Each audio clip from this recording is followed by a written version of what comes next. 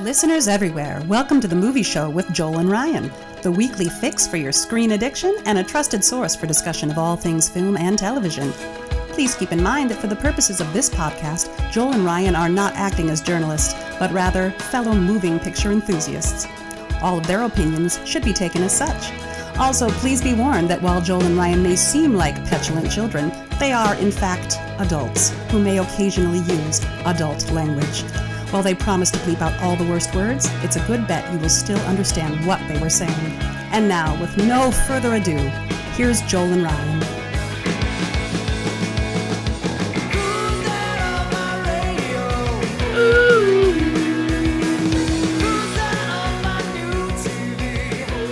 Good evening! I always thought it would be fun if Alfred Hitchcock, when the show would have been completely different had Alfred Hitchcock started the shows with good evening. Don't you think? I think so. Yeah. Hey everybody, welcome to the Movie Show with Joel and Ryan. I am Joel. And I'm Ryan. And I'm Rob.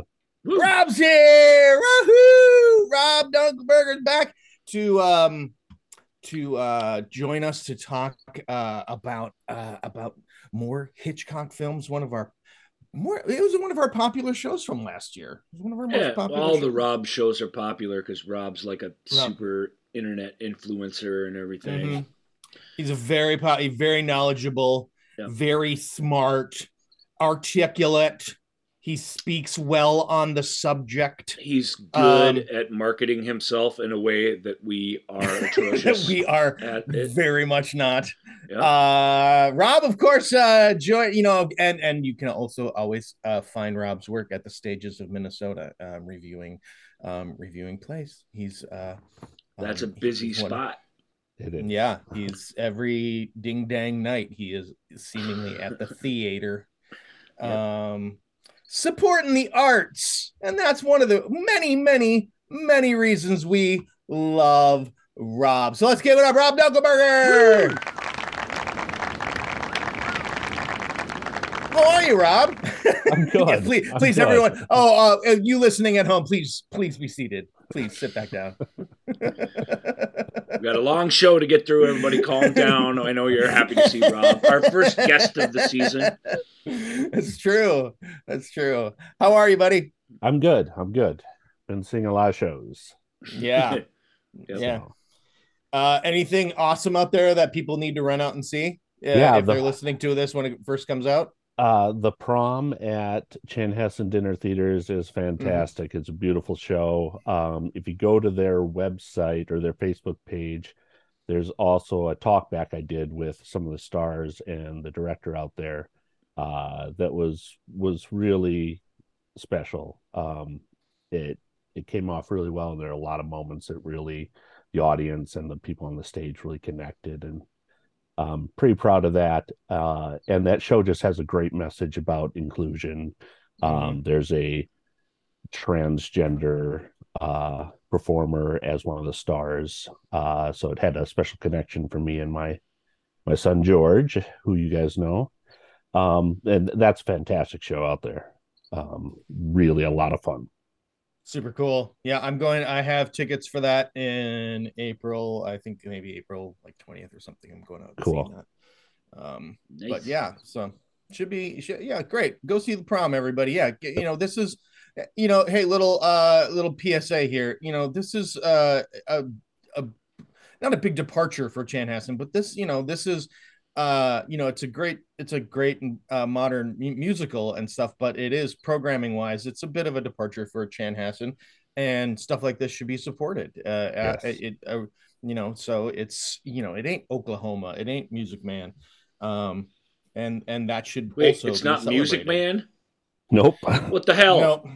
I know. It's definitely a risk, and we talked about that with Michael Brindisi out there, and he said he expects to lose money on the show, but he's thinking of the long money, drawing in new audiences, which is important for every theater to think about. Yeah, it is. Correct. All right, so let's so today, of course, it is another day we've already said we are going to be talking about Hitchcock. Last time we talked about some of Hitchcock's early works, starting the out British period, the British period, and selected today highlights from the British period. Yeah. Right. I'm going to go ahead and play this now because this time we are going to take a little trip across the pond when Hitchcock comes to America. Woohoo! Yeah.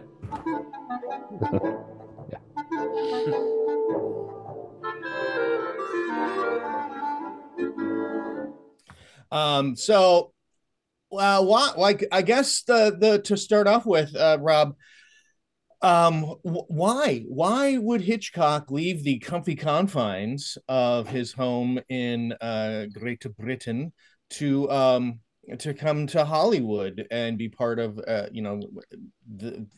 guess at that point Hollywood was still very much sort of a factory of just cranking out films. How did this sort of come about? Well, I think Hitchcock had reached what he thought is about as far as he could go in the British film industry. It wasn't like Hollywood. Hollywood still exported films to around the world. British films rarely went outside of Great Britain. His films did, of course. The most popular ones would make it across the pond, but mostly British films were made for the people of Great Britain. So he was lured across the pond by several producers, reached out to him, tried to strike deals with him. He ended up going with David O. Selznick, who offered him more money and a little more control over things. And that's what sold him. When he got over here, he was amazed at the budgets and the efficiency of the studio system. And I think it was a good fit for him. David O. Selznick, the producer, wasn't as good a fit. Hitchcock is known for his control over every aspect of the production. He storyboards everything. He shot everything in his head already. He always said that making the film was the boring part because he'd already filmed it in his head. And one of the big clashes he had with David O. Selznick, who was also a control freak, was that Hitchcock tended to edit in the camera. He would shoot what he needed because he had already edited it in his brain. So Selznick liked to get in there and tinker with people's films. He wanted to have lots of options so that he could re-edit it, restructure the story however he wanted to, and it frustrated him that Hitchcock would only shoot what he needed. That left Selznick with nothing to do. Now, I came across a quote. A very famous. It's like a crumpet and a quote. Yeah. Yeah.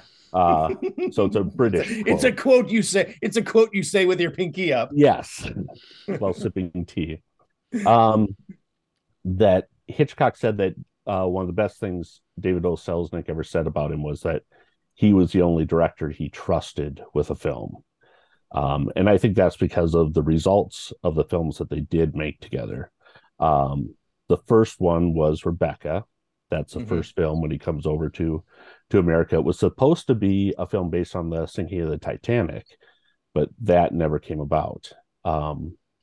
Rebecca is based on the novel by Daphne du Maurier. Hitchcock's last film in Great Britain was Jamaica Inn, which is also based on a Daphne du Maurier novel. And it's a film we didn't talk about last time because it's one that could have. It's right there on the cusp of it. Could have got in the show easily, but yeah. There's a nice restoration out there. It looks good.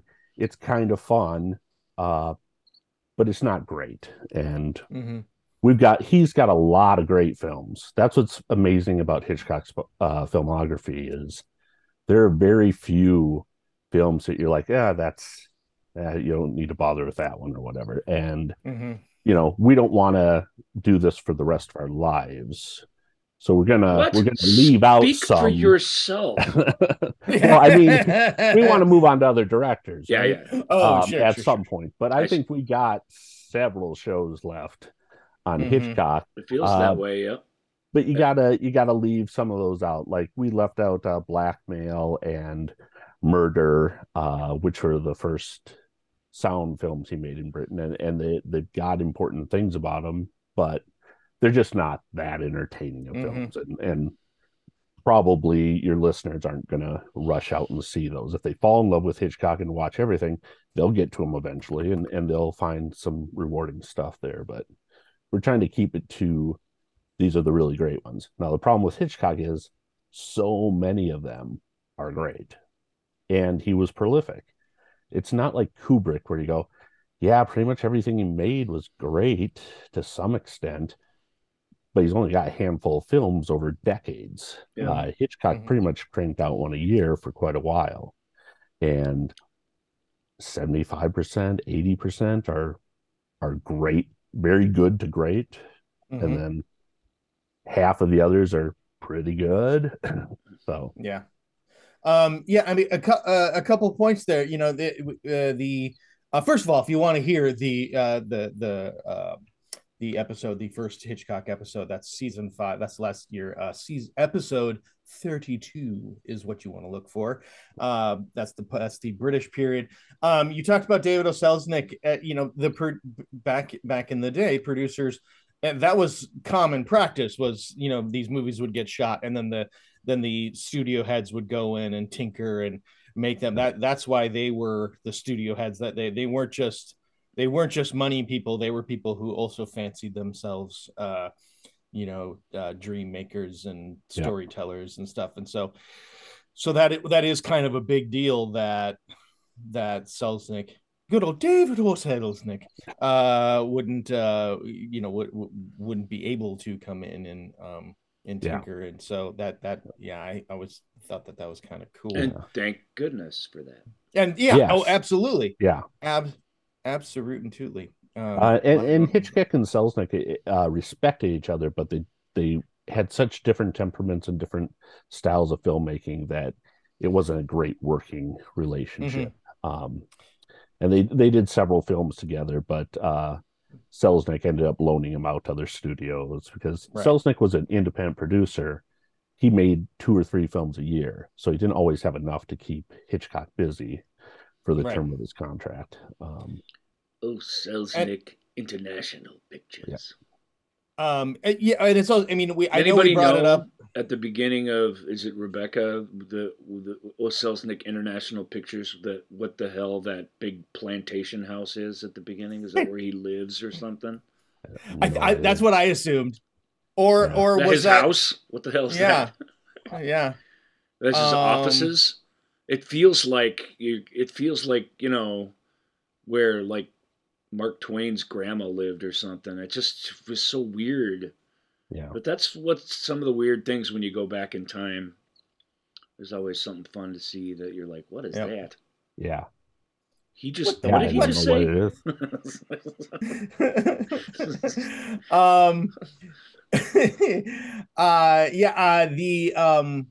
Sorry, I'm looking up to quick seeing if I could find out what that was. I doubt you can. I asked the question. Well, wait a minute. No, but I'm just thinking, or is that because Selznick did Gone with the Wind? Yeah. Yeah. Was that a black and white version of Tara? It honestly could have been. It was all close up, so you didn't feel the scope of an estate or anything. You know, it could have been on a street someplace, but maybe that would have made sense. Actually, kind of. All right, you guys, hey, everyone at home, and you two talk amongst yourselves. I'm going to look this up. I'm sorry I brought it up. I was just joking around. I'm obsessed now. Can you first read the plot synopsis for Rebecca? Yes. Okay, you're absolutely right. Let me stay on task here. So of course, Rebecca, the classic Rebecca. If you haven't seen it, what is happening to your life? So Rebecca, a self-conscious woman, juggles adjusting to her new role as an aristocrat's wife and avoiding being intimidated by his first wife's spectral presence. So Rebecca, the titular Rebecca, nowhere to be seen in the film, but she's everywhere. Yes, she is hanging over every move. Yeah, and she's there in a physical sense. Her presence is felt by the housekeeper, Mrs. Danvers, who is always there reminding Judith Anderson, right? Dame Judith Anderson. Yes, from Star Trek 3. The Search Among for other Spock, things. the Vulcan High Priestess. That's the first thing I think of when I think of Judith Anderson. As soon as I saw that's her only other credit. Like, oh no, I know her from when I was a kid. I think she is. I think I think she's most remembered for Rebecca, actually, because that character it really makes an impression, and and I knew about it going into it because for a change, I know this novel. I've seen little snippets of this movie, but I've never seen this before. There's only one of these on our list today, our 6 films that we're talking about that I've seen. So these, like the last ones, they were pretty much all new to me. Even the one I'd seen, I forgot that I'd seen it until I was watching it. And then I was like, oh, yeah, I've seen this. Way good for me. But so I'll get my gripe about Rebecca out of the way because there's a lot of really great pleasures in it. One of the things I don't really like about it, and this is, the film's a film, a book's a book, like don't get too hung up on differences, but de Mornay's book, her ending for the times was extraordinary. It twists in a way that I think isn't as shocking today, and Hitchcock retains a little bit of this, but because of I don't know if it's the production code or whatever, that there's a thing hanging over the end of this movie where the Hollywood was very conscious not to show any true injustice, which I really think her story is nuanced enough, and therefore the film really up until the very end is nuanced enough that what is justice under these circumstances really is up for debate. And so I'm sitting there being a little frustrated by that. I'm not ruining the ending. I don't mean to talk about this in vagaries, but there's a turn where our put upon heroine just decides to take sides in this mystery once she knows what's going on, and her choice is unique, especially for the time the book was written. And I think in the movies too, it's not a twist like she was dead the whole time. I mean, it's not that kind of thing. But I still think it's really remarkable when it happens, and then the battle of wills at the end is really, really good. And I just feel like that's really diluted in Rebecca. But what's great about Rebecca, certainly, who's the young lady who stars in this? She's fantastic. It's Joan Fontaine. Yeah, Joan Fontaine. So I know Olivier pretty well, who plays the gentleman that they hook up on vacation, and then circumstances make a sort of quick engagement and quick wedding necessary if they're to stay together. And I love those scenes. I love the older woman that she's a traveling companion for. Oh my God, I love her so much. Florence Bates as Mrs. Van Hopper. Oh, she's so much fun. She's like people like that. I'm sure they were, who had all the power and all the money. And they're just the boss of literally everybody that they come encounter with at every step of life. And they just spend their whole lives bossing people around and complaining when even the tiniest little thing isn't up to snuff. But then quickly getting on with it and bossing other people around about other matters that come up during the course of the day. Like, I really... she was really, really fun. And you feel... what's the main character's name? Sorry, as all this stuff, all these details that I forget. Maxim, right? Maxim de Winter. Winter. Yeah, Maxim de Winter. Maxim, but what's her name? I think of her as the main character. She is known as the paid companion and then Mrs. de Winter. She never given a first name? Nope. Jeez, does she have one in the novel? I don't know. I haven't read it. Well, at least I feel better for forgetting she has no name. Yep. I'm sure Hitchcock loved that, right? Because the thing is called Rebecca. We never see Rebecca. Rebecca's ghost and her aura and her oppressive, like, personality, just like you say, hangs over every moment in the thing. Yep. And here's this poor girl with no name. Rebecca obscures the new Mrs. De Winter in everyone's mind, including the new Mrs. De Winter. Well, there's things I didn't like about it. I don't like the films of that era's tending toward female hysterics. I think that happens a little too much in this. But I think Joan does a really, really good job of navigating those cliches and coming up with something that really feels as real as something in a melodrama like this can feel. Yeah. And I think when and there's lots of things to love, Rob. I'll let you start off, and maybe we can come back to me. But I also love obviously the classic black and white photography. There's not a lot of Hitchcockian big moves or tricks in this, really. The car driving process is terrible, as you would expect. It's like, that's just how they did these things. Yeah. But in a delightful way, truly. I love when the cast, like, because we spend this time with their family, and she's so isolated with the maid or the housekeeper, I should say, is the more appropriate term, and because she runs the house. Yeah. Obviously, I love the dress up ball, like everybody does. That whole sequence is diabolical, and we all can see what's happening, and that's always fun. But I love when the townspeople, when the end becomes like a trial or an investigation, and all these weird folks start coming out of the woodwork. Like, it's really fun. And I really dug that sort of energy that we got. The blackmail at the end, and the lawyer and the investigator. That guy's fantastic. I believe he recurs in a few of these films, and Rebecca is all it was the best picture of that year. And I think for technique, but I also think Daphne du Maurier, you got to give her a lot of credit for why this works. The concept is really, really strong, and he sort of delivers on it in the way he can. I suspect if he felt liberated to, he would have kept more of the resolution from the book. I really believe that, but I still found myself, and he does keep to it as much as you possibly can, and yet it doesn't. Yeah. It just feels a little sold out. That frustrates me, but I liked Rebecca a lot. I expected to, but it delivered in all those delightful ways. You talked about it last week, and Guillermo talks about it on one of the Criterion discs. I can't remember which. I think the one with the one with the shootout at the end that starts at the ski resort. I can't remember. The man who knew too much. Yeah, he's. You guys point out that Hitchcock's.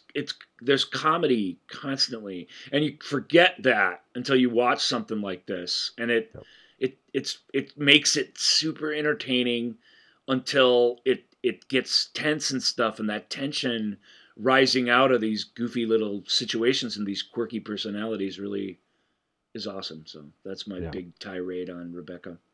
Yeah. Well, one of the great things about Hitchcock is he sort of built this community where he's working with a lot of the same people, like a rep house kinda, and behind. Yeah. And there's several here. George Sanders, who plays the blackmailer guy. I love that guy. He's fantastic. He's good in this. So good. He's even better in Foreign Correspondent, I think. Mm-hmm. He's great in everything I've ever seen him in. He has a couple of collaborations with Hitchcock, this and Foreign Correspondent. Leo G. Carroll, I can't remember the name of his character's name in this, but he's in 6 Hitchcock films. Nigel Bruce, who is Watson to Basil Rathbone's Sherlock Holmes, he appears in 2 of Hitchcock's films, both which we'll talk about today. And I love seeing him anytime. Me too. And he's fantastic in both of these little films. In smaller role in this one, he gets a larger one in suspicion, of course. But Dr. Baker is is Leo Carroll's. Yeah. So here we've got, again, he's bringing what he's learned in Britain and coming to America with a much larger budget, but a producer who's going to be more controlling. So he's shooting within the camera editing within the camera as much as he can to downplay that. But there are certain things he did not get to contribute to the script as he normally would. He's normally very hands-on in the development of the script. That's not the case here. So he's basically has to shoot what he has to shoot. But one of the things he really brought to it was the use of miniatures. They could not find a house that really fit the description or what they wanted for Manderley. So they used a miniature. David O. Selznick was really resistant to this idea, but Hitchcock knew it could be done. We saw in The Lay Vanishes, The 39 Steps, several of those films, some really pretty effective use of miniatures. You could very effective early use of miniatures, I have to say. Yeah. Absolutely.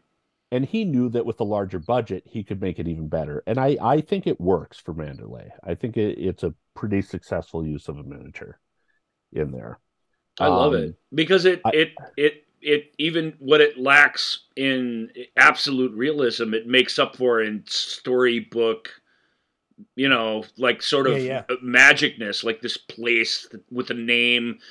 American audiences, I mean, they read a lot of British novels. I mean, they'll be used to that. Like you say, if they were in England, you walk 20 steps and you trip over a place that could be Manderley. Right. There would be no problem at all. In America, it's like, what, I'm sure they scouted all kinds of stuff and was like, none of this is right. I mean, English manner is a thing, and I like I love the miniatures. Like I say, even though you could recognize them for what they were, because they're really good. But also that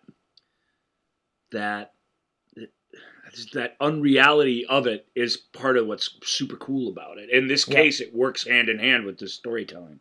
Yeah, there's that line in there. Last night I dreamed again of Manderley or something like that, and. It's that whole dreamlike quality that makes that miniature, the artificiality that you do perceive, just sort of reinforces that whole idea that this is somehow in a mind or in a dream. And in California, they really get the oceanside part. Really does feel like it feels like I stopped thinking about the practicality of it when we were watching those sides.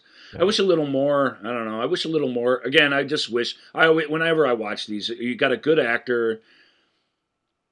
You got an interesting story. I wish the woman just had was more involved in her own story. I get that she's more agency. Yeah, I get that she's put upon, but I just wish her investigation was more something deliberate, stuff like that. But Joan really, really does help because she, for all her, there's plenty of.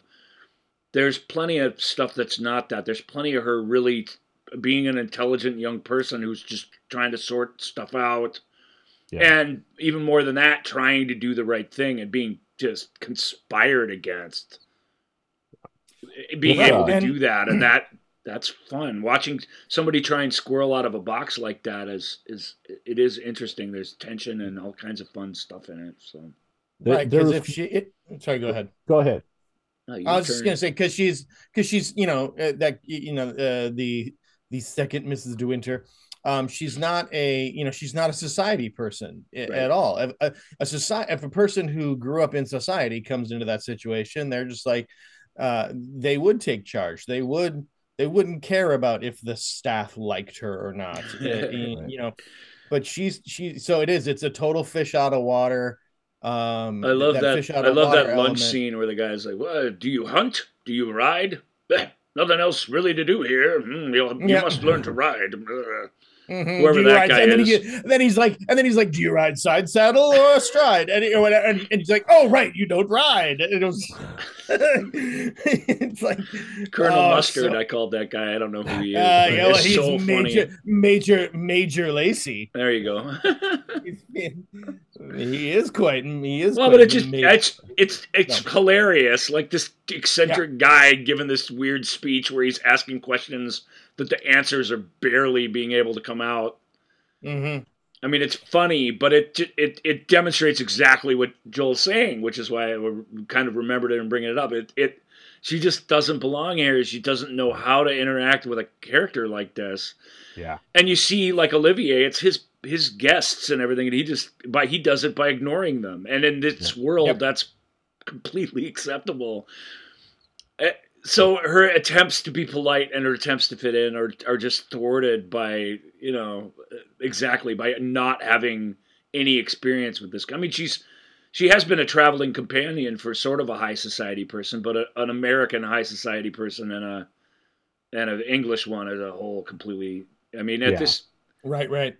It's at the time of Titanic, maybe there was a lot of parallels, but at this point in time, it's a total fish out of water story that's really, really fun. And Rebecca, I love when they come into the room too, just as a visual. I love the Rebecca's little dress lying on the bed like she's in it.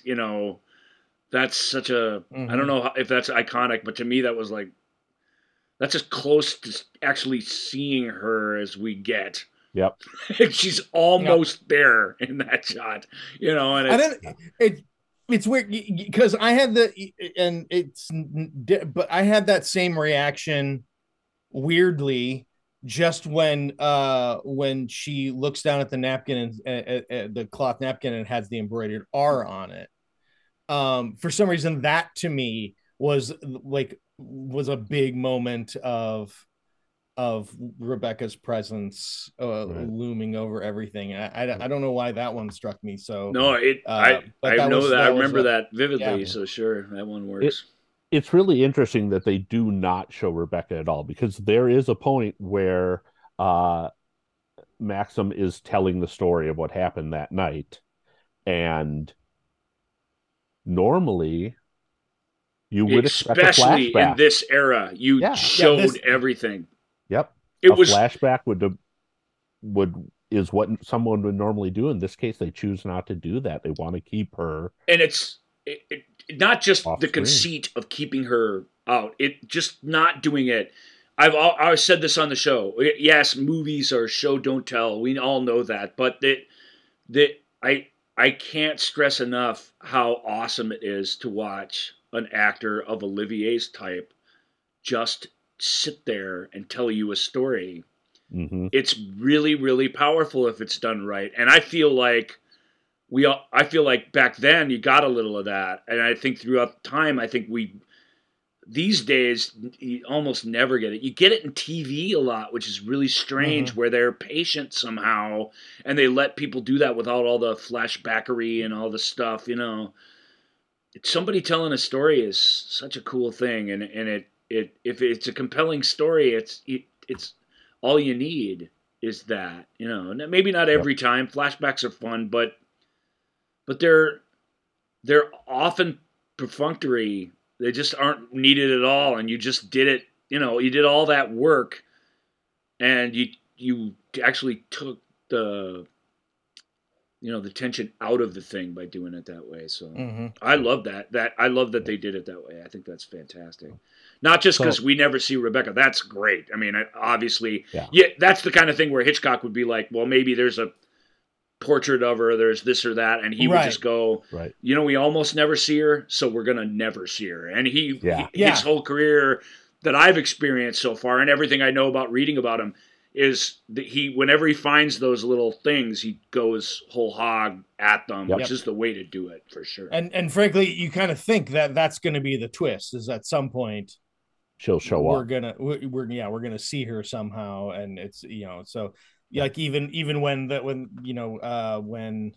how do I can't really make my next point without spoiling a major plot point. We've done a pretty look. This show, since we've gotten this far without any huge spoilers, this show's gonna have some spoilers in it because there's a couple of these movies we absolutely can't talk about without breaking down The ending. Yeah. I think Rebecca, because it's in this classic mystery thing, you can talk about a lot of stuff up until when you know what I mean? Yeah. So it's good that we're not revealing it in this case, but be warned, a couple of these are going to be, a couple of the really good ones are going to be spoiled big time, because I feel like there's a couple of them we can't not spoil to really discuss them. This one we can get away with. Yeah, and here's the deal. I mean, I think we brought this up in the last Hitchcock show too. Is that's the thing about Hitchcock is there a lot of things that we see today, especially in like suspenseful movies and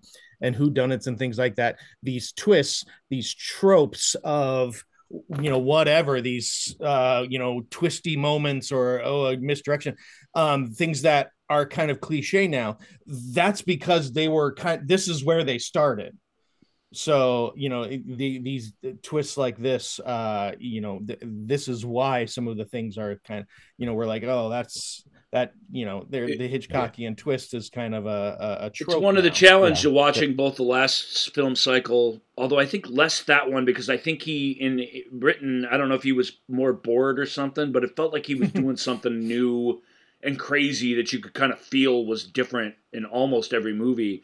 This particular group, there's some of that for sure. You talked about the miniatures in this film, but it's compared to some of the absolute theatrics that we're going to be talking about a show or two from now.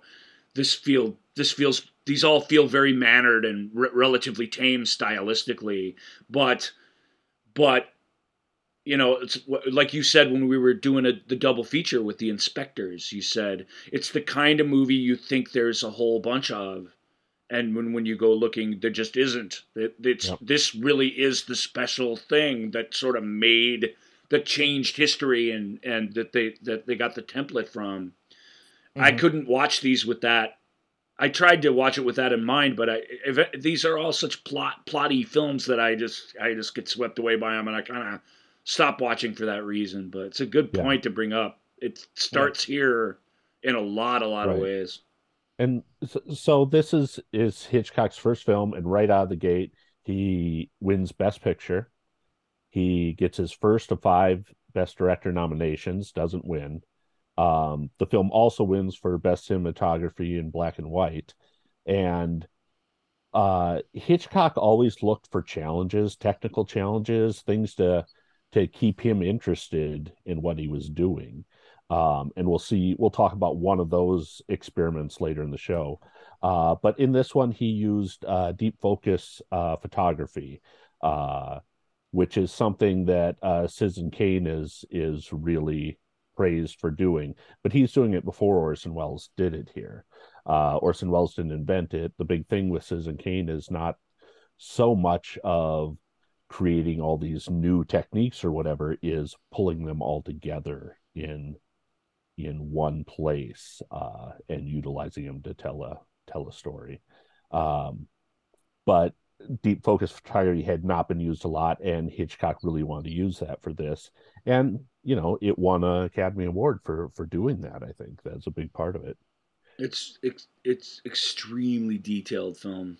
Yes. And if you're going to shoot it that way, then every aspect of it has to be really, really good. I don't want to say that I couldn't tell if they were on a soundstage or not. I mean, I could tell a lot of the time, but nevertheless, the details and the clothing and the all the props and stuff and the art direction. I mean, it's good because of all the attention that's paid to it. Both when they designed it, but both when they shot it and reveal it all. It doesn't reveal. There's not a lot of cracks in the pavement in the film when you're watching it. There is some artificiality to it because it really is it's a chamber drama. It really is what it is. But that doesn't get in the way because that's just a form and that's fun actually. Yeah. Well, we need to move on, but I think I just want to also make sure that we mentioned her, Judith Anderson, Mrs. Danvers, as one of the great sort of villainy characters in movie. This is Mrs. Danvers is the template for many villains. And so that's awesome. And we get to talk about him in the next film. And it's great because she's not in the end, she's not really the villain of the piece at all. No. She's a mover and a shaker, no doubt, but she doesn't, without totally spoiling it, she doesn't do anything too diabolical. She's just mean. No, she just doesn't. Yeah, she just doesn't like the new Mrs. De Winter. And her commitment to that is and the way she takes advantage of our hero is you can feel it when it's happening, and yet you can see why she gets caught up in it. Judith Anderson, didn't she win her Academy Award for this as well, or no? She didn't win, but she was nominated. Yeah. She's a powerhouse in it. Yeah. But she won for something at some point. I wonder who did win.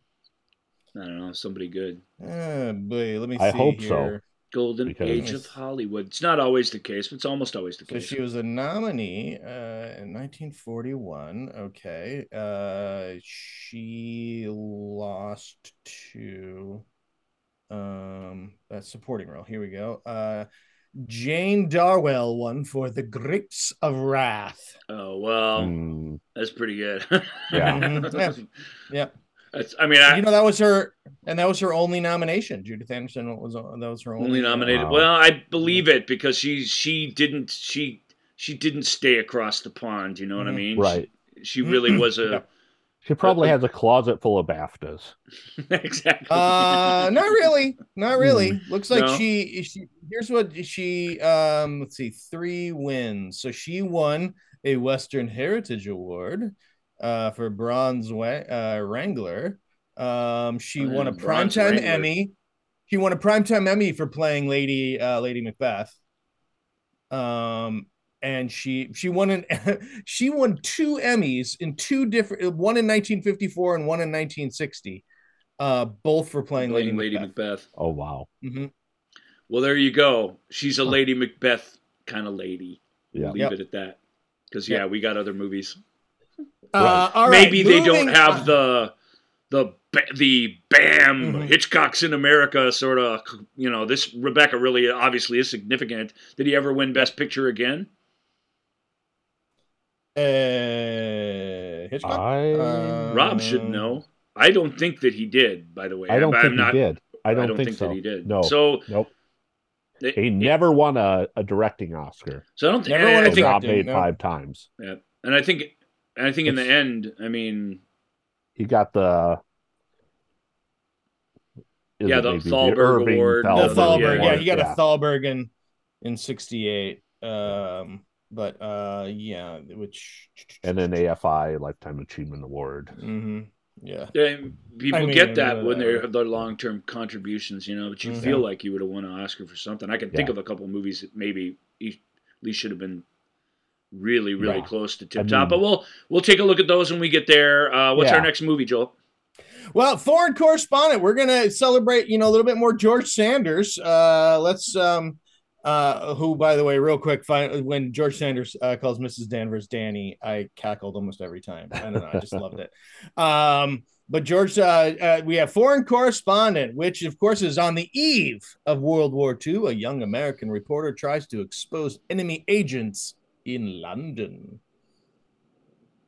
Bum bum bum. Bum bum. Actually, really all across Europe. What an easy breezy guy this guy is. Who's the Foreign Correspondent? Joel McCrea. Joel McCrea. I loved. Yeah. We've seen him before, right? In one of these previous films. Well, or I'm trying to remember if we have. I've seen him in a lot of things. I love him, but he's got this weird career where he's in Sullivan's Travels, The Palm Beach Story, The Most Dangerous Game. Oh, that must be what I'm thinking of him from, because I watch that semi-regularly. The Great McGinty. He's got all these films. And then in 1946, between 1946 and 1976, aside from 2 films, he only starred in Westerns. Yep. Before that, he's in all these great Preston Sturges comedies, this fantastic Hitchcock film. and various other stories. He's just great. He's versatile. He can do all these things, and then he just liked doing westerns. So it just 6 years hanging after out with the dudes doing westerns. I mean, during the time period you're speaking of, there's no better gig that you can get really in Hollywood. Mm-hmm. Yeah. I just to say right up front, Joel McCrea is fantastic. He just it's easy to say that. I don't think there's like any bad performances in any of these movies, but just right from the get-go, like this guy, it's hard to explain, but you already, it's his starting point, and that's in the script, certainly, is there an expense account, that sort of thing, but this guy, this is a real hero's journey, and it's an unexpected one. You don't really know you're watching that until it's almost all over. And I loved that about it. I really did love seeing the devil may care douche nozzle like turn into an awesome, he gives a crap about everything, Yeah. And I guess it's really that. It's not even his actions so much, which are great kind of throughout or interesting all the way throughout. It's that he changes from a guy who's just apolitical, absolutely doesn't really engage with anything in any way. Kind of like, I guess, a good reporter would be in some way. And he has this weird, old school, chilled out objectivity about him until he doesn't. And I just, that alone, I thought gets you through Foreign Correspondent. Yeah. One of the interesting things I think that Hitchcock does in this one is there's a completely different feel when he is in America. It has this His Girl Friday kind of it happened one night feel to it, a Preston Sturges almost feel, and then there's a Preston Sturges almost change of tone when he gets over to England, and it becomes this spy picture about trying to prevent a world war. And the tone is Hitchcock really grasped the flavor of Hollywood films at that time set in America. Mm-hmm. And then when he gets over, the film gets a little colder, a little more serious. Yep. And that tonal change really works. And I think that's very intentional. I think Hitchcock showed that he could do that screwball almost type comedy setup, and then he could do this. And again, wasn't afraid to do it. Right. In a thriller or in a mystery or in a whatever. Yep. And, that part, I guess I knew that somehow, and I just sort of know how these things feel from back then anyway, but that's the part that continues to surprise you, is how just uproariously funny some of it is. And it's not because it's never a clown show. There's not this goofiness. Like you say, it's all tone and delivery and it's wit in the language and stuff, and it's the thing we talked about back in the Stephen King shows, where it's just it's always some every man or every woman who's just put upon by this crazy, wacky group of vivid side characters and stuff, And yet in these Hitchcock movies, at least so far, there's a limiter put on them where they only are allowed to steal the show to nth degree, and it really does feel like they all stop short at right exactly the same point, and you feel like that's probably the filmmaker that's doing that too. Joel, that plot synopsis is little of a setup. This plot, a couple of these plots, but this one more than the rest of them is. Mm-hmm. It's hard to even talk about what the story is, so maybe we'll just won't do that with it. But if you like a good old school page turner, this has all the things that a great spy novel has. I think it's a little lighter on its feet than a proper spy novel, but it really does go through the paces of that. Yeah. And of course, you can't talk about it without talking about the humdinger climax of it, followed up by a really clever and extremely satisfying final couple of scenes. And just that pure, and it's not, the latter is pure entertainment, and you just feel great when you're done watching it. But the former's tricky. There's sort of harsh. There's almost a nastiness to the action sequence that ends the film, and a weird sort of irony, like a cold irony. Like, hard to explain what I'm trying to say by that. I'm not trying to totally spoil what it is, but there's for my money, an all-time great. We've seen a few of these shootouts. We saw the end of Lady Vanishes. It's big moments.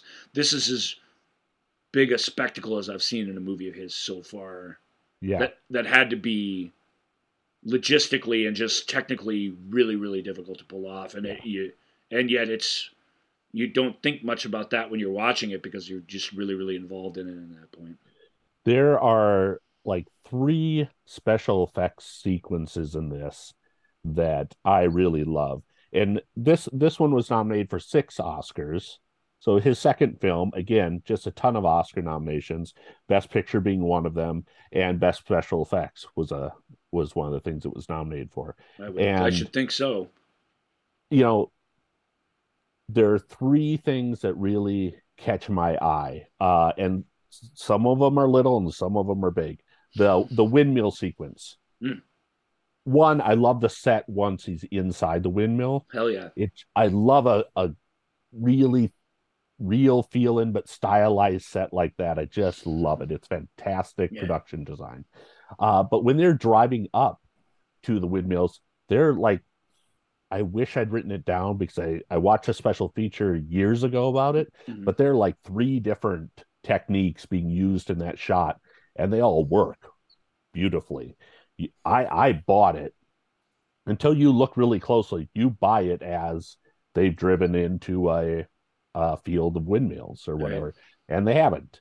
There's miniatures, there's models, just all kinds paintings, of forced perspective and stuff to make it. Yeah, and that's incredible. There's a sequence where George Sanders' character has to escape from he's being held by some bad guys, and he jumps out a window and goes through the awning below. And I just love that scene. That's like an action scene you'd see in today's movies, and they didn't really do stuff like that very often. And it works. It plays as real, and you're like, holy cow, did he just do that? I love that. And then you get to the plane crash. And we won't say who's on the plane or why the plane crashes or who's trying to whatever. But there's a plane crash, and it is fantastic. Yeah, nothing even as stylistic and fun, and this one is flamboyant in a way that Rebecca is very, very tight and mannered, but still nothing prepares you for the plane sequence. It prepares you for that because it's just not the kind of thing you see in movies like this or movies of this vintage, and it anything bad that I could say about it from a story perspective, the technique and his storytelling is on such a high level at that point that you're just absolutely sucked in. I wasn't ready for it. I just can say that I didn't know that was coming. I mean, I knew Foreign Correspondent. I knew a little bit about it. It was exactly what I thought it was going to be until it really was. Even from a plot standpoint, it really is exactly what you think it's going to be. But that sequence makes it a whole different thing. That set piece is it's a stunner. Yes, it is, and it's what's weird is when I became a Hitchcock film around 10 years of age or whatever, you knew all the big 10-year-old Rob watching Hitchcock. That's fun. And I like the birds. There are films like Last Times Young and Innocent that just weren't in circulation. Sure. You didn't hear about it. Nobody talks about very much. Yep. Foreign Young and Innocent was one of my favorites it was my it wasn't, I don't think it was the best movie from the last cycle, but it was my little personal favorite that I loved the most. And I was teasing it because, its American release title was The Girl Was Young. And my little movie poster that I could find of it says that on it. And I was like, this isn't going to be good. And it was good, and then it was really good, and then it was really effing good. It's like that Foreign Correspondent travels along a lot of the same lines. I totally agree. Yeah. Yep. And now it's obviously it was a Best Picture nominee, but for some reason, as time went on, this film wasn't in circulation. I didn't come across it until way, way later in my Hitchcock screening career. Now it's a Criterion disc, so obviously it's been reevaluated and restored, and it looks as good, about as good beautiful. As it's going to look, and it's a good one to seek out, even in streaming, because it's been taken very well care of. Yeah. So this for me was, at some point in my life, my Young and Innocent, which Young and Innocent was also my Young and Innocent when I discovered that one. It's like, why? I've seen so many Hitchcock films 4, 5, 6 times. I've never seen this one. Now I see it and I'm like, why isn't this in the conversation? Well, and this is great. Yeah, it's really good. We should mention too we've seen this thing where the guy and the woman clearly are trying to achieve the same thing and yet are at odds completely together. And not just, certainly interpersonally, that you expect some of, but more than that, the way,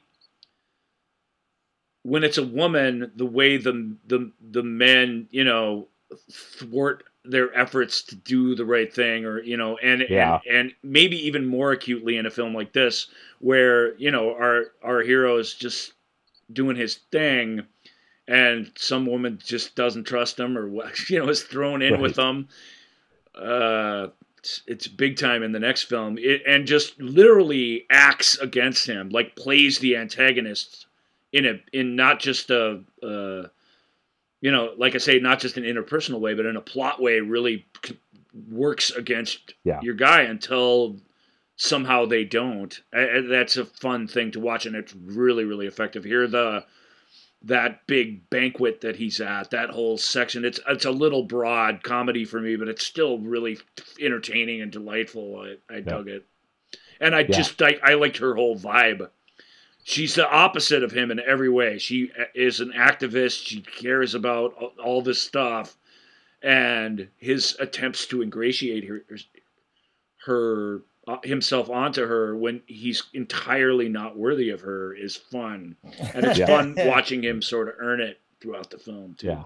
I think Hitchcock was really, he's the master of suspense, but he's also a master of judicious use of humor. All of his films have that in there. Even a film like North by Northwest, which is in the running as my favorite Hitchcock film. I've seen it dozens of times. When I saw it at the Riverview with a theater audience, that was the first time I'd seen it in the theater. Mm-hmm. I was shocked at how much humor there was. When you're seeing it with a group of people and everybody laughs and you laugh too, instead of going, huh, at home, you're like, yeah. Right. I would encourage anyone to see any of these films in a theater if you can with an audience. Mask up, of course. I'm not saying don't mask and go get COVID. But it is a different experience, and the humor really plays well in all of his films. It sort of goes past you when you're watching at home alone or whatever. It's like, yeah, you recognize the humor, but it really is true. Watching really at home, plays. Especially with comedy, is a different experience. Yeah. And these are designed with the group audience in mind. Very much so. Not all storytellers focus on that or even think about that. And it takes all kinds. Like, that's not necessarily a bad thing, but you can feel when Hitchcock's is playing a trick on the audience. You can feel when he's throwing the audience a bone, but you can feel that he's always aware of them, or at least what he thinks they're going to be. And this is full of little moments like that are really, really great. So one last thing on this, the ending. There's a speech at the end in a broadcast, and that was added at the last minute. They had finished shooting. Hitchcock had gone over to England, and when he came back on, like, I'm going to have the dates wrong, but it's something like July 3rd, he came back and said, word is that Germany is going to start bombing England. On like a couple days later, Ben Hecht came in and wrote that final scene, and they shot it.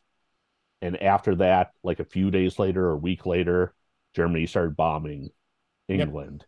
And it's Hitchcock's getting his plea to America to consider joining the war, really. And I think it's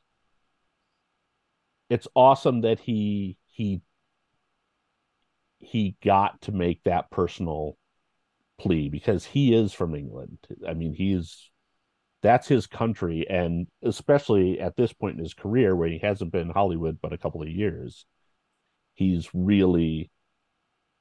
got to be feeling for, his country. And it really is an A to Z journey in the plot and in the personality, and that's that place that you end is with all the zigzags in between.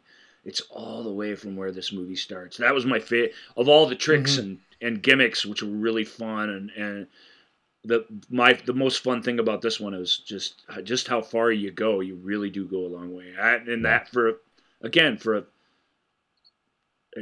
I don't know if it's filmed like this, or if there are even were films like this. Then I'm sure there weren't, not quite like this, but I love that. I really did. Original ending. I love that growth. That original ending isn't anywhere, is it? That has been. I don't think they ever. I think they before they finished cutting, they were shooting this, popping it on. Yeah. So, all right. I do love this tagline for that. I don't normally love the taglines, but this one's mystery in whispers that cracks like thunder. I just love that. I just love that with the caps, like mystery in whispers is all caps.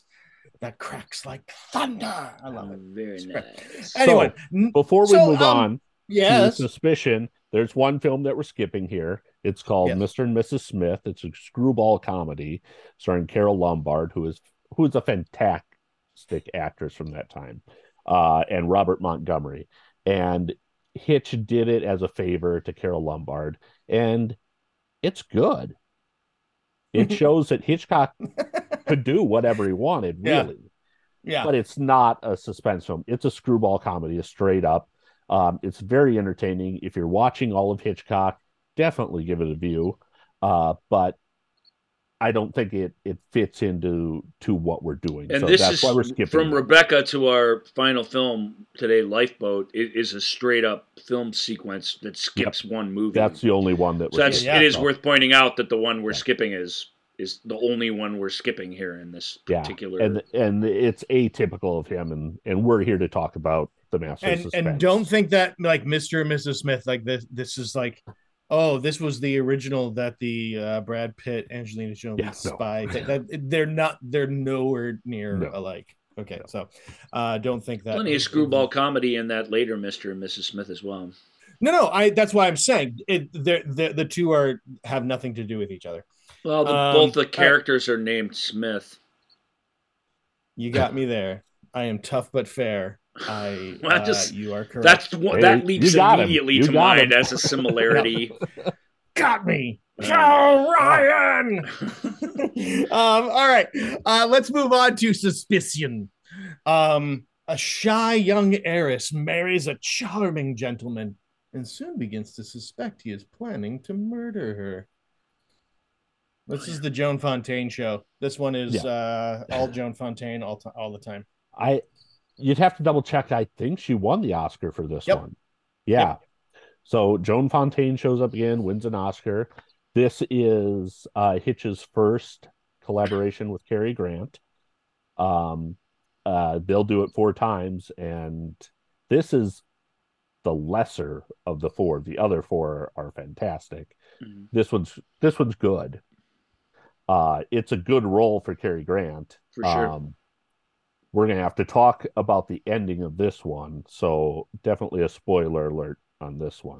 Yeah, this one, and there's another one, an even better one, that goes along, or at least explores the same sort of interpersonal paranoia, and they we do have to talk about, because the contrast with them is they are opposites of each other ultimately, and that is what's interesting about in the discussion. So I sort of agree.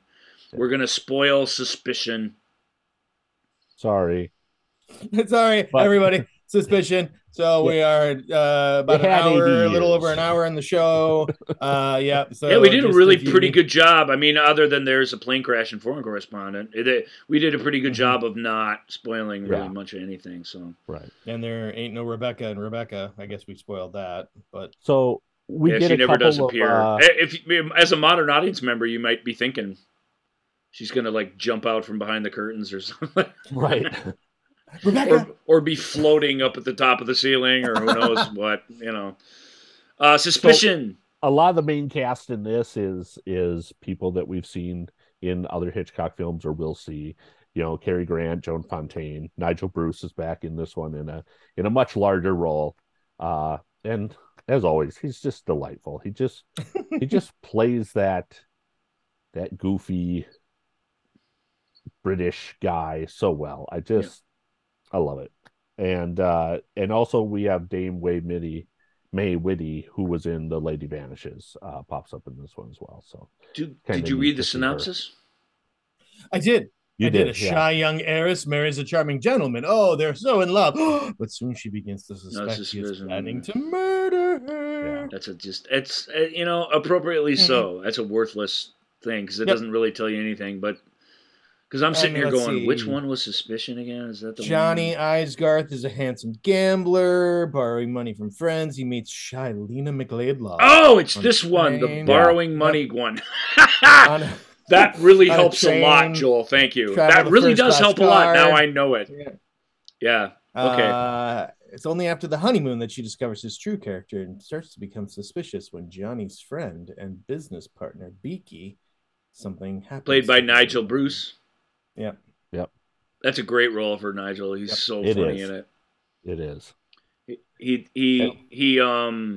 it's hard to explain, but he's such a bumbling guy who doesn't know what's going on until he seems to continuously, instinctively either diffuse things or light fuses in things, all of which sort of need to be done. He's like the movie's guardian angel, if I'm remembering the film correctly, in a really, really weird way. Yeah, he's sort of like this random catalyst for whatever direction the plot's going to take. Right, exactly. I mean, it's funny because you do expect him to be there to give you some laugh lines and to react to stuff and to maybe be a confidant for either of them at any given point in time. But he really does. A catalyst is the exact right word. That is what he is. He if this thing was ever going to get as boring as a movie, or if this story was ever going to get just diffused of tension, he just is there right at the right moment to say or do the right or wrong thing, and it's really fun to watch. Actually, he must have loved that character on the page because he makes the most of every single one of those moments. And Cary Grant, who I'm more familiar with from the the adventure movies, Gunga Din and what's the French Foreign Legion one, Beau Geste. So when I see him as this guy who, and it's great because it's like it has real star power. No offense to like Joel McRae or some of these other really cool people, or even Olivier, but when Grant comes in, he's like, you could just kind of feel like there's almost a little glow around him, and this story uses that to great effect because you sort of do trust him and you think this is all on the level and you think he's not going to be a constant screw up.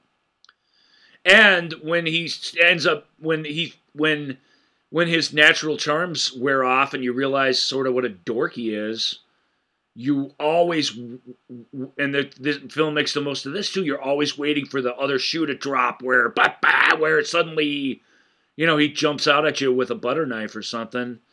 And the movie subverts that too. And so it really is like a juggling act of a thing that keeps you on your toes. I don't think it's a very intense film like Foreign Correspondent or even Rebecca is at times, but there's so much tension in, and Joan Fontaine again, and what could have been what really, and Hitchcock gets credit for this too, but certainly she helps a lot. What really could have been an annoying, oh, what do I do character. And she just really, there's a couple places maybe, but just really doesn't fall into any of the pitfalls of that, which made this great. Until a moment ago, I forgot what this movie was. And now it all came back to me when you said money issues. I'm like, oh yeah. Right. I remember now. For my money, this is the worst film of the bunch. Of this but it's still good. Yeah. It's still very good, I think. But it just I didn't know what was going to happen, where we were going with that. It just doesn't hold up after you've seen it. And I think we have to talk about the ending here. It's not the ending Hitchcock wanted. It isn't, huh? Cary Grant ends, there's all this suspicion. You're led to believe that he's actually trying to kill his wife. So that or is going to feel compelled to kill her more. I would say more, but it doesn't feel like he's plotting to do that. But you do feel like this could happen. I mean, if he gets desperate enough or whatever, absolutely. And you feel like he may be responsible for Nigel Bruce's death. Yep. It's really led you down that path. Hitchcock wanted that to be the case. That's what he wanted. That to be the ending, and the studio wouldn't let Cary Grant be a killer. It's weird because that's what I liked about this, was that he wasn't ultimately. I mean, I hate to say that because I get that that's not the. I feel like Hitchcock he got his cake later right away, pretty much on that account. So I don't feel too bad for him, because I like the contrast. I like that sometimes it's not, sometimes the bad guy gets away. Sometimes the lawyer character in Law and Order loses the case. That's why shows like that are even tolerable, because at least occasionally things don't go the way you expect. And of course you feel like you're barreling towards something bad, and bad things do happen, but I like that really wasn't part of his makeup, and that this weird intense paranoia grew out of really garden variety lies and mistrust, and that it became a very, very dangerous thing that shouldn't have been. Like, I actually find that there's thematic value in that, and I didn't feel even like the movie robbed me of a big suspenseful gotcha ending. I thought it could have gone either way right up till the end, and then when it went the other way, I felt like that. Well, that's pretty cool. That's the less. It's weird that it's Hollywood that dictated this. I get it's because of Cary. Now that makes it make sense, but to me, that's the less Hollywood way to do it. This thing has to end with some sort of struggle on the, on the cliffside or whatever. I mean, and when it doesn't, I dug it. So I don't mean to take Hollywood's side, but. That's a good point. I do find it a little anticlimactic. It is. We're barreling towards building the case that he is this, he is this, he is this. You're in danger. You're in danger. Oh no, you're not in danger. But they are in danger. They really are, because there's all that stuff because they're not connecting, because they aren't trusting each other. I don't really know. Yeah. Cary's great. He's a kind of a blank slate. You don't even really know what he's thinking in the movie. The things he's trying, because you kind of hear about them, but he doesn't talk about his feelings, really. He doesn't talk about his situation. She just finds out about this stuff. And I like the whole thing, in a way, their relationship does get railroaded by mistrust, but it doesn't turn into a stabby thing or anything like that. Like it just is never that. And when you look back on it, you're like, you can look at it and go, no, it really was never that. And I think that's what's fun about it. But I get what you're saying. But I really do feel it's 2 movies away or whatever, where and I feel like this movie was a domino for that one, where same kind of thing, charming guy, you don't trust him at all, but it might just be nothing. It could just be in our hero's head. And when it isn't, that movie works better. I really believe, because I watched it the week after I watched this one. Sure. And that's one of the best movies on this list.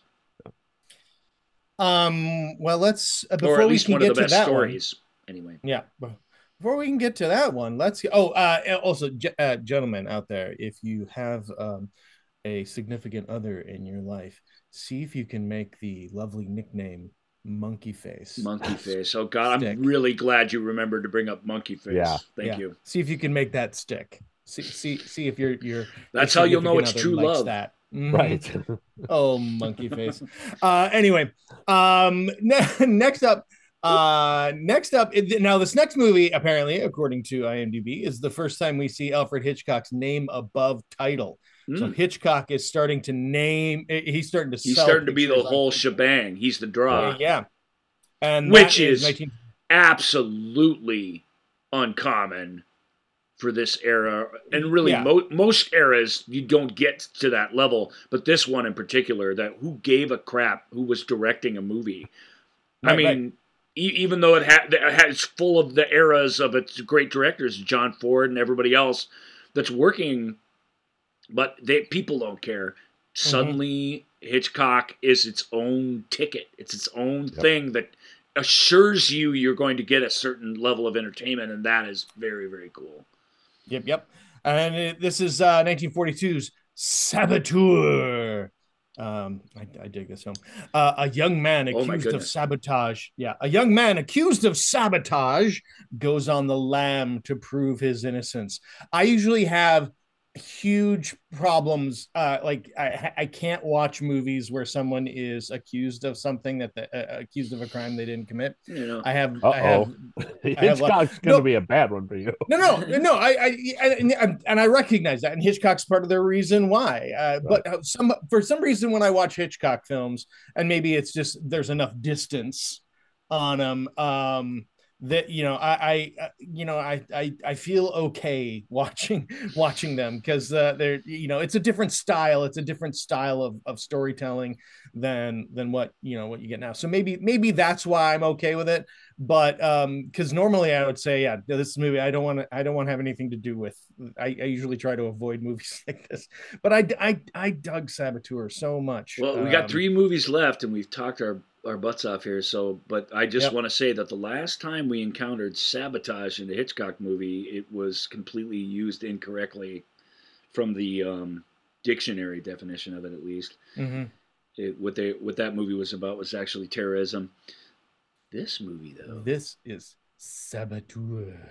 Yep. It's a little bit of both, actually, in the end, which is kind of fun. I'll say the thing about Sabotage. Of course, this movie let me down only because the opening scenes in the airplane factory, I was gobsmacked by how they looked. Like, I was just stunned by how awesome those things were lit and where the camera placement was and just how much visual interest was in every single shot. I thought that the actual fire is as good as anything you've seen for decades on, even in black and white, to achieve a huge flaming set piece like that was an incredible achievement. And there's other things I like. There's a lot of what really feels like bona fide location shooting in this movie, which is a new thing. Although I feel like on the sets, shit was so interesting that when we get out in the river or on the bridge or wherever we are, it feels less interesting. But it widens the scope of the thing, I think, in a way that even some of these with big scope, like Correspondent, keep it pretty tight. And I like that a lot about it. I love the performances. I love the crazy, wacky old hermit in the hills or whatever who it turns out to be this saintly person who can immediately sense the truth in something and is totally chill about it. Like, I don't remember seeing many guys like that in films like this. Well, not in films like this. It feels like he's lifted right out of The Bride of Frankenstein or Mel Brooks's Young Frankenstein. Yeah, maybe. Okay, sure. Which is really fun take on that character. That dude's, the opening scenes and the fire itself and just the intensity of that. I expect to see guys like the truck driver in it that he hitchhikes with, but that dude was, yes, come in and dry yourself, my boy. That is so weird. What is he doing in the middle of this? I know. And yes, but I loved that. I love the fact that it's just strange and it keeps you off balance. And I love that I love Hitchcock when he has the balls, kind of like in Suspicion, but better here because I love when he has the balls to like ramp up tension that goes nowhere. The other shoe doesn't drop. This really was just as it appeared. You felt queasiness in your gut the whole time for nothing, haha. And we're all in on it together. And I find like that payoff is great. I thought this movie, when they got back to New York and it really got plot heavy, like it really struggled to keep my attention actually. Yeah. So as much as I was into it early on, I was way less into it, but again, still very, very enjoyable, and tons of style for your movie-going dollar, I think. Yeah, it's and another young lady who just really Priscilla, sticks it to our hero until she finally does it. Priscilla Lane is the heroine in this, and if you've seen Frank Capra's Arsenic and Old Lace, that's another big film that she was in. And she's just a delightful actress. She's really fun, really charming and fun. And when this character decides to bring the hammer down, I mean, she's in charge. She really does. Who's the name of? She named the man on the run. Robert Cummings, and Robert Cummings two of Hitchcock's films as well. So we've got another repeat person But they're a great. I mean, we've seen this now several times before, and they're a great team up with lots of great chemistry, and they are clearly having fun being at odds with each other. He's really Cummings. I don't know that I've seen him in anything before, but there's almost an outside the story actorly affableness to him and the way he interacts with her, like just letting her take stage and stuff. Like it almost doesn't feel super competitive. Right. Yeah. And it makes her stuff, I think, more sharper, and I love watching that. Like that balance is really, really great. Yeah. Sorry, go ahead. Go ahead. Dorothy Parker it wrote the script. It was one of the script writers on this, and I really feel like and I can't remember the what it was, but there's an early moment, like this is like right around with the guys leaving the airplane hangar or the factory. Yep. There I can't remember the specific lines, but there was like a crackling, like that quick fire sort of Dorothy Parker, Preston Sturges, that really, that kind of when the guy drops the money or whatever. Yeah. That whole sequence. The letter and stuff, and I'm just like, oh, and that just that, and so for the rest of the movie, that like was the thing that put me in tune with the tone of this movie, and it just, to me, I as soon as you said when they get back to New York and we really get, we go to the big party and stuff like that, really, like, stuff starts taking off, and yet I was like, this was. I don't know. I don't mean to criticize it. I don't think it's bad, but my attention did noticeably start to wane during those sequences for some reason. I think it's because we got so much less of Cummings and Lane, and their interactions and their banter, because they get separated for large chunks of that third act.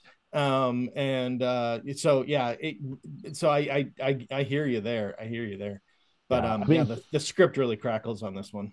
Hitchcock has several themes that he likes to come back to. The Wrong Man is one of them. And this is really sort of a remake or a reworking of the 39 Steps. You've got that same relationship between the two, the two romantic leads, and you've got all these near misses, these narrow escapes, things like that. I love the train sequence when they hook up, or the it's not a train, but the caravan, the carnival, the circus. Yeah. And here again, we've got Hitchcock using forced perspective there. He's got little people far away as big people, and has built everything on perspective. Those characters are really quirky and weird and fun, but they also say some stuff that's really kind of beautiful. It actually redeems that sequence because I love the way it looks, but I really do feel like here's a parade of freaks doing freaking stuff, and and it isn't just that, but it is that also. Yep. So they're noble freaks. Yeah. And to me, I was like, but I love the way it looks and stuff, and I think it's pretty fun. Yeah, my single favorite Priscilla Lane moment is in that the Siamese twins. They've cracked me up. Yeah, but real sisters like going at each other, and you can really feel the lived-in nature of their differences and stuff. Is very funny to me. My favorite moment, she's when the cops come in to sort of inspect what's going on in the circus train caravan, and they look at and Priscilla's just Pat is sitting there, and they're like, look at her, she's sitting, she's so whatever it is, and she's sitting on a box full of snakes, and Priscilla just has this little tiny like, because we've established that little look of, we've established that, like she didn't want to stay behind because he scares her with talk of snakes and poisonous snakes and dying of snakes and stuff like that, and then she just gets this little moment of where she knows she can't react, but where she is told she's sitting on a giant box of snakes. And it made me very happy. It was a lovely little acting moment. Also, iconic monuments, right? I mean, we got to at least mention those, because that's a trope that is well underway at this point, but that we haven't seen for a few films really. And now we get two big ones in this one. My favorite one, the Hoover Dam. That was really fun, and just the fun way that factors into the plot and the it's hard to explain. It's almost like expositional talk that they're having about it. I guess the reading about stuff that's interesting in Wikipedia nature of that, like, just appealed to me. I actually really, really liked all that. And I like that guy that he's traveling with at that point. That's really fun too. The actual spy guy is very yeah. This film is filled with quirky little moments like that. He wishes his son had been born a daughter. Yeah, I know. He talks about that for a while. It's just like, he's weird. What is this doing in this film? I guess that I don't know who it is. Is this based on a book or anything, or is it Dorothy Parker? Or do we think that's Hitchcock, or is it a nice little storm of everything? Several screenwriters on this, Dorothy Parker being one of them. I can't remember. I don't think she was brought in to beef up the banter. Probably, yeah. Certainly. Yeah. That stuff is funny, man. The cab ride with those two guys. And again, a leading guy who's really comfortable in his own shoes, keeps his own presence, but lets the other people take stage. That very much in those interactions. I say, I don't know Cummings at all, but he really did a nice job in a movie that requires him to really react to some crazy stuff. Yeah. Yep. There are all these moments of that weirdness. There's another one when Priscilla is being held captive in a skyscraper at the end of the building. Yep. And she orders a milkshake and pays for it, and the guy gives her change. It's just like, I know. Your captive is allowed to order a milkshake, but you're going to make her pay for it. Hey, it was a more mannered time. I think we can get away without. Right. Can we get away without spoiling what the other monument is and let the viewers experience that one for themselves? It is foreshadowed in the movie what it's going to be. Yeah. I mean, it's a great little set piece. It is. It's a nice set piece. I guess we'll leave it. I don't know. I mean, we can talk about it too, but I feel like we're running out of time, and maybe we can. Yeah. Maybe we can leave the final few pages of this one like Yeah, we have two really, this is a really fun film, but we have two really really good films to talk about left too. So let me just say one more thing about production design, that the that last monument is really well done, I think. Using some forced perspective again and a matte painting. A lot of it until the big moment, which just is hard really for people to even pull off today. It's just a thing. We've seen it in dozens of things, hundreds of things even. There's a very stylized fall. Yeah, and it's not bad. I mean, I'm sure for the day it was some sort of magical looking, and it still has that neat, creative feeling to it, but it doesn't. And then like a lot of movies from this era, I get that there's not much else to do after that, but it just feels like the curtain comes down on this one really fast after that happens. Well, yeah, that it really does, because really the one guy who was going to be able to clear him isn't going to be able to clear him anymore, and was like, well, okay, I guess we're just going to take everyone at their word. Real quick before we move on, this is the last movie of the show that Joan Harrison is credited as a writer on, and we need to, Joan Harrison, a long time, started out as as Hitchcock's secretary, and like worked her entire career working with Hitchcock, and integral part of the Hitchcock story. And hopefully we'll get a chance to talk. Norman Lloyd also is Norman Lloyd in this, and he's Norman Lloyd two is Fry, Hitchcock films, and Norman Lloyd plays Fry, and he also worked with Hitch for quite a while. He as a producer and a director on his TV show, both his TV shows. Awesome. The Alfred Hitchcock Hour. And Norman worked into his 90s, so he has a list of credits as long as many people's arms and put together, because but seeing him as a young man, like just taking big bites out of the scenery, was really, really fun. That was really fun for me, because I love Norman. All right. Next up, we have a teenage girl overjoyed when her favorite uncle comes to visit the family in their quiet California town. And she slowly begins to suspect that he is, in fact, the Merry Widow killer sought by the authorities in Alfred Hitchcock's Shadow of a Doubt. On the disc that I have for this, this one I think I own. Yeah, I do. The only there's a bunch of little stuff on it, but the only little special feature is Hitchcock's favorite movie or something. Is that right? Yeah. Yep. This is often cited as Hitchcock's favorite film of his. It's not my favorite film of his, but it's good. It's very good.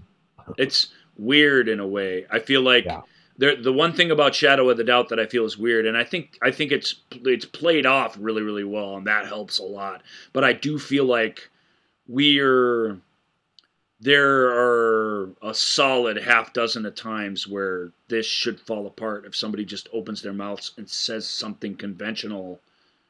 You know what I mean? It feels like there's a lot of English rules of manners in this getting in the way of the reveals revealing themselves that we just don't have in our society, and that I feel like we might have had more of in the 40s, but we still didn't have it to the level that our characters should feel trapped, not so much from what to do about any of it, but to even expressing what she's feeling about it. Like that part sort of drove me crazy. But it really was helped out by the actor who made it all feel real and found a way to make it seem motivated. Found a way to make that sort of thing natural. And of course, by the time you get to the end and you find out where everyone really stands, it's all the more satisfying that. And the weird little tragedies, the thing with the garage, and it was all so creepy, and they got under my skin in a weird way, because I think this is a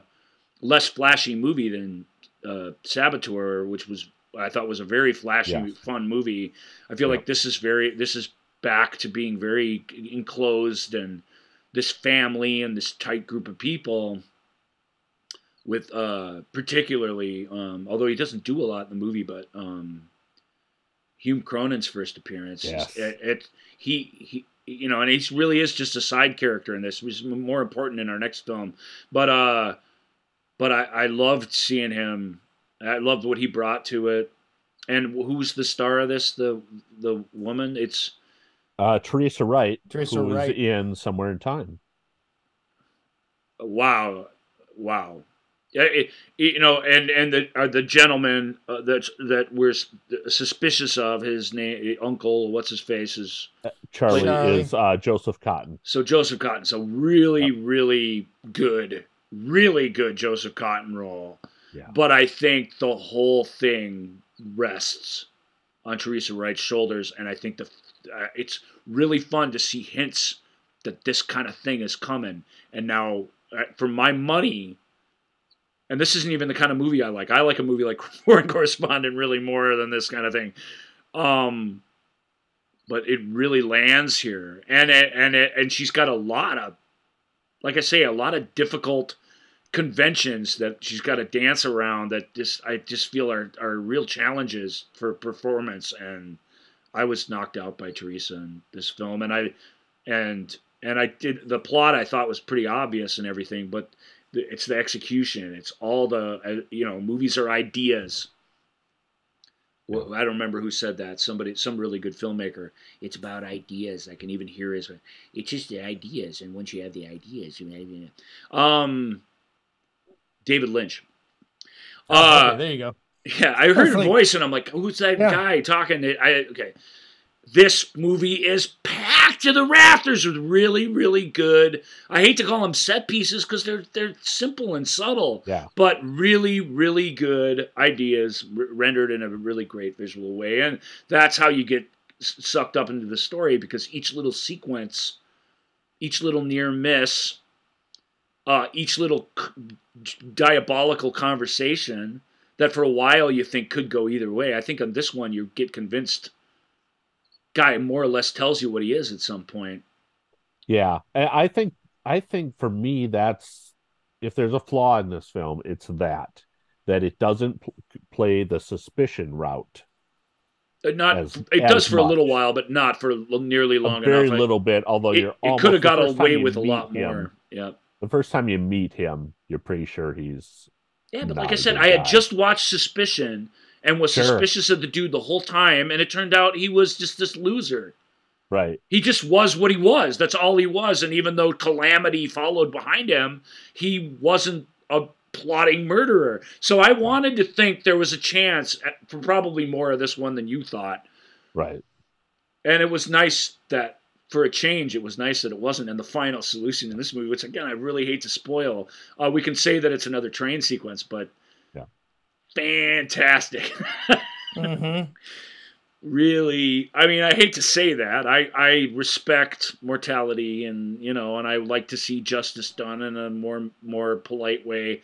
But whatever. Sometimes, man, you gotta just eliminate the bad guy. Truly, and it's super fun. So I like it, but I was a little surprised to hear it was like his favorite movie ever. I liked it a lot, actually, but I was still surprised to hear that. I just know we have so many iconic things coming, and I feel like this one fits in great with this group, but it's really just sort of fits in great with this group. But I love Teresa Wright. I just really, she's playing basically a kid, but who's not a kid. The whole thing is, it's got all this duality and all these multiple tricks that she has to pull off, and I just think she does it great. Obviously, Cotton just vamping it up is fantastic, but he's got it easy relatively. Mm-hmm. Yeah, so that's my take on that one. He gets all the fun beats. Yeah, no, I mean, I'm with you exactly. Like, this is a really good film. It fits in with this group totally. I'm shocked that it's his favorite film.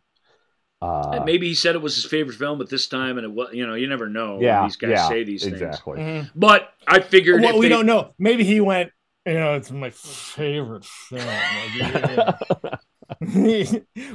Sarcasm doesn't always transfer. Right. Yeah. Or neither does French when you're being interviewed by Francois Truffaut. There you go. You never know. It's hard to say. Maybe the translation wasn't quite right. You never know.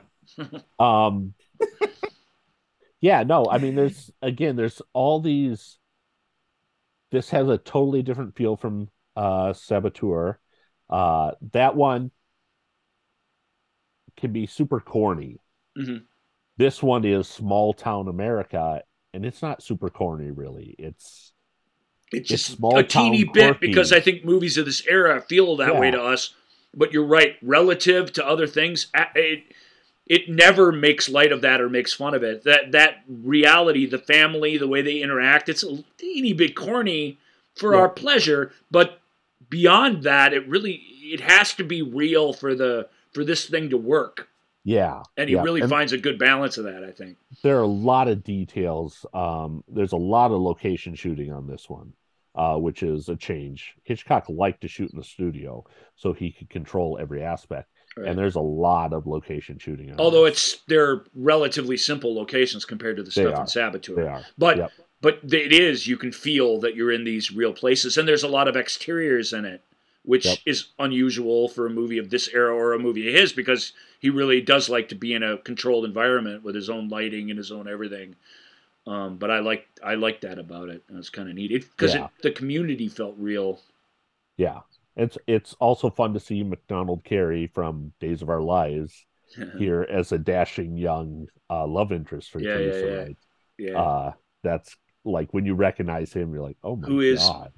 Who is, and it's delightful because he's cool and he comes in and you like him. And yet, in terms of being any help to the story at all, he is completely worthless. And I thought that was real, and not in some I'm a bumbling fool way at all. Just, that's the guy who normally rides to the rescue, and he just absolutely never does that. Yep. She's on her own. They put Teresa Wright's character in. She gets to play this out. She's not the hysterical woman. Not at all. Gets to be the hero. She's wigging out the whole time, but perfectly understandable levels given the situation. Yeah, it is. It's not the hysterical woman. I love that about it too. I really liked her a lot. My favorite in a string of fantastic female performances, a nuanced storytelling on that level. This was my favorite by far. Yeah. All right. Well, great film. But let's move on. Just because for time purposes. Yeah, we got to go. Got one left. Yep. Got one left, and it's a good. We're going to end strong here with Alfred Hitchcock presenting John Steinbeck it's John Steinbeck's Lifeboat. Just, it's got a single set. It's a single set. It's a nice little with Tallulah Bankhead, which, I mean, the opening of the thing when Tallulah Bankhead is just sitting in a lifeboat, like with all of her belongings that have been carefully loaded upon it. Mm-hmm. She is a singular presence, no question. I'm like, what is this movie? This was that was really so fun. This is Hitchcock doing that thing he likes to do, where give himself a challenge. Mm-hmm. This sparks his creativity. This is what he needs, because he does stick with his genre, and he's really good at that. But he looks for things that can make this experience challenging and enjoyable for him. Synopsis, Joel. Yeah. Oh, yeah. People are on a lifeboat. There you go. No, it's several survivors of a torpedoed merchant ship. That's the part I wanted us to be aware of for sure before we start. It is a torpedoed merchant ship in World War II find themselves in the same lifeboat with one of the crew members of the U-boat that sank their ship. There you go. And it's, other than, I think there's a cutaway at the beginning or the end or something, it's all one location. A lifeboat on the ocean. So it's all shot in a tank in Hollywood. Right. But would you guys agree it's pretty effectively done? Oh yeah. Again, it's that mix of stuff. It's like Manderley, right? It's artificial. There's a pleasant storybook artificiality to it that makes you focus in on the paranoia and the conflict between the people. It is really well done, like exceptionally well done, I'll even say. But it is not a boat on the ocean really ever. But it doesn't matter because you don't really think about that. This movie would have been intolerable to make in that way, so it just wasn't going to be made in that way. So what can we do with these background effects, which are as good as anything, I'm sure, of the era, and really good as anything you've seen up until the digital resolution. And even in the digital world, they don't spend enough effort on it as they clearly did here. The background plates are extraordinary when they're using them. And there's this weird double focus to that, right? You've got, and I've always thought it was weird and cool. Like when Kubrick does it, he finds a way to make it blend. And when Hitchcock's doing it here, it's and then with the guys with the buckets of water or whatever, like all these different practical elements that are going into, how you're doing this. But I always love that there's the foreground thing, which is shot one way, and the background thing, which even if it's shot in another way, you basically have you're looking at two cameras ideas doing different things at different times, and it always feels like it has this strange, otherworldly level to what's going on in the background. So just visually, Lifeboat, which is only has one, you only ever in the boat from one angle. He doesn't even turn the boat around. You only ever see it from the starboard side, ever. And the back of the boat is always to your right when you're watching the movie, and the bow is always to the left. And that's it. You only you come around, but you don't. Right. He doesn't spin the boat around or do any tricks like that. It's so you'd think it'd be like a play, but it isn't. He cuts to scenes between two people in the boat when everybody else is right here in the boat, and you feel like you're alone with them. Yep. And when he wants you to feel like they're all there getting in each other's business, you feel that. Like he's the master manipulator, and this film is, I mean, I don't know how great I don't want to be ripping on Steinbeck or anything. To me, what this movie's missing is some huge twist. And I was expecting it, and when it didn't happen, I felt almost let down by it from a plot standpoint. Because I really thought one of these guys did it. I don't think it's the German. That's too easy. But of course, this was made during or just after World War II anyway, right? Yeah, it's 1944, so we're still in the war. Yeah. Mm-hmm. I don't know. There's so much to like about it. And the other thing I'll say that's just the technical stuff, but the technical stuff alone is so, like I say, I don't, it's not like perfectly blended or anything, but that's not really the point. It's artfully done. It's embracing the artifice for art's sake, and just being like probably the only guy who could have made this movie at this time. Yeah. You feel that. You feel the specialness of it. The other thing I loved about it, obviously, it's a true, unlike anything. I don't think any of these count as this. This is a true. It's got its focal points from a stardom standpoint, but it is a true ensemble picture where when you look at the poster, this is very unusual. You look at the poster and there's like 12 names on it. They call everybody out, all the principals. Yeah. Because you can't say that one is more or less important than another. And that's neat. I really, really like that. I get that Tallulah, her name's bigger than the rest of their names. Yeah. And she definitely takes stage, but in the end, she's no more important cog in this little thing than anybody else is. And I think that's really very satisfying too. So yeah.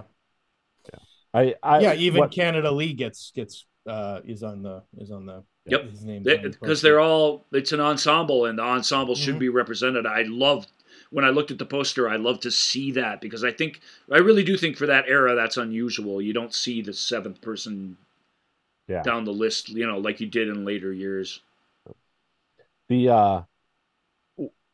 what I find really fascinating about this one is how visually dynamic it is, giving that limitation. Yeah. You know, he knows where to point the camera for everything. Just exactly the right place to like you said, at times you almost feel like they're in another room over here. Right. But they're not. They're all there. But he accomplishes that feel of it. So when they're talking, just the two of them, and it's intimate conversation, you feel like they're having that without moving them off of this boat. Hume Cronin again in a really great in a it's almost a more, I don't know. Hume Cronin's just really, really good. It's a similar kind of performance to the other guy. He doesn't ever play anything, especially as a young man. He never really comes at you straight on. He's just very clever and interesting actor. You know, that's about the best compliment I can give an actor. Always making an interesting choice that nevertheless doesn't subvert any of what's required of him in the story. Right. And the other guy, of all the people in it, the other guy I really want to mention is that I don't know who the actor is, but the angry sailor guy, the dancer. Is that right? Gonna lose his leg. The one he basically is this is the guy William who's going to cause all the problem on this thing, basically. Yeah, William Bendix is the actor, and the way the relationships change. He's great in it. I mean, because that's a more showy role, so he should be good. But he really is good. You don't feel like he's there to cause a ruckus. You feel like this is a guy going through something. To me, that's very sophisticated for the 40s filmmaking. Truly, I like that, and again the dialogue crackles in this. Really is interesting. The lesser debates amongst the survivors are very entertaining and fun. So yeah, I dug it. I wish it feels like a movie that would be literally a perfect movie. Maybe not. Its ambitions aren't Schindler's List or anything, but I really feel like in a Miller's Crossing way, or the movies I think of that. There's not one blade of grass out of place, and there's absolutely nothing I would change about them. Like, that's what I consider a perfect movie, whether it's in the top 100 or not.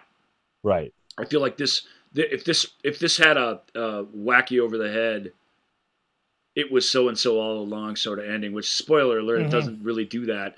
Actually, what it does made it even be more sophisticated, but I feel like this is the kind of movie that should have that. And we should find out in a crazy way. And when we do, we should go, whoa!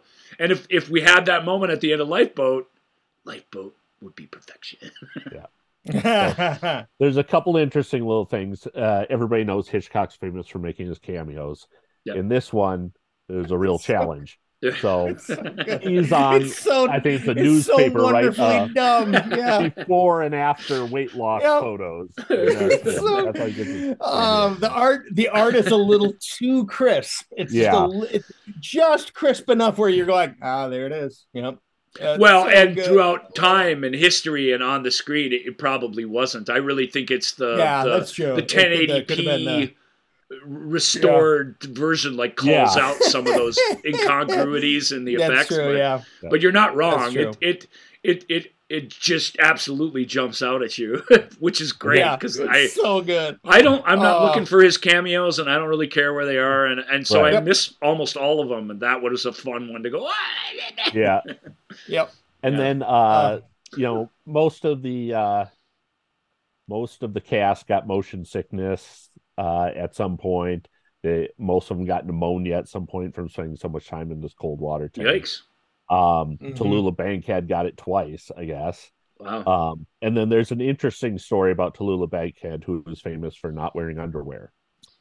And this was brought to Hitch's attention, and he's basically said, I'm not sure what to do about that. I don't know if it's costume, makeup, or hairdressing that I should, what department I should bring that. If I were her and had that big thing to wear, I'd have a scuba suit on underneath that. I know. Yeah. Oh, boy.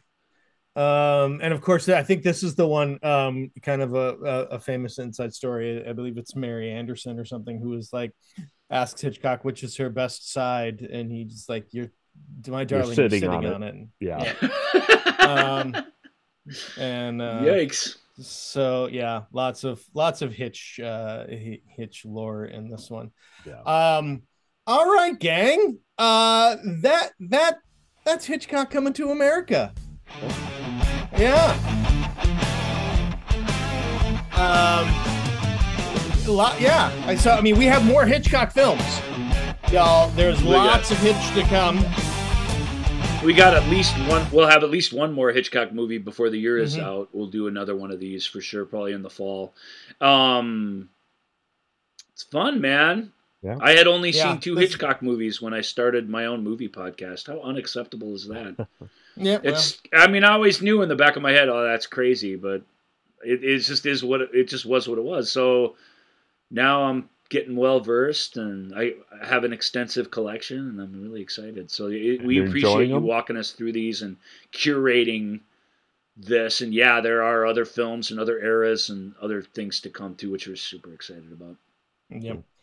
And of course, you can reach out to Rob. Is it the stagesofmn.com? Yes, yeah, it is. Stages of MN. Stages of Minnesota. Follow him also on Facebook, especially if you are here in the Twin Cities and you love theater. You want to follow Rob. And then you can reach out to, of course, Ryan and I, Movie Show with Joel and Ryan page on Facebook, at Ask Joel and Ryan, Twitter, or no, not Twitter, Instagram, TikTok, all those other things. Yeah, ask us some stuff, will you? We're going to need you to bail us out in a couple of weeks. No, well, yeah. I mean, obviously, we welcome anybody, and you should like and subscribe to us on Apple Podcasts. Review us. Hey, you know what? If you write a review of our show, we'll read it on the on an upcoming episode. If you want to do, it's the least we can do. Yeah, it's the least we can do if you're willing to write a review of our show. And speaking of upcoming episodes, before Joel really goes into pure wrap-up mode, next week, tribute to William Hootkins. Yep, much with our buddy Brian Crossland, and some absolute crazy zany insanity that we promise. Yep. that will go along with that, as it should. Yep, because if you're gonna go Hootkins, you gotta go Bootkins. I think that's the phrase. I think that's the old phrase. It works. It works. Absolutely, it works. All right, everybody, that is gonna do it for this week. Take care of yourselves. Bye. Thank you for listening to The Movie Show with Joel and Ryan. Remember, all views and opinions represented in this podcast are personal and belong solely to the speaker and do not represent those people, institutions, or organizations that the speaker may or may not be associated with, unless explicitly stated. None of these views and opinions were intended to malign or deceive. And now, here's the producers, circa 1982, to play us out.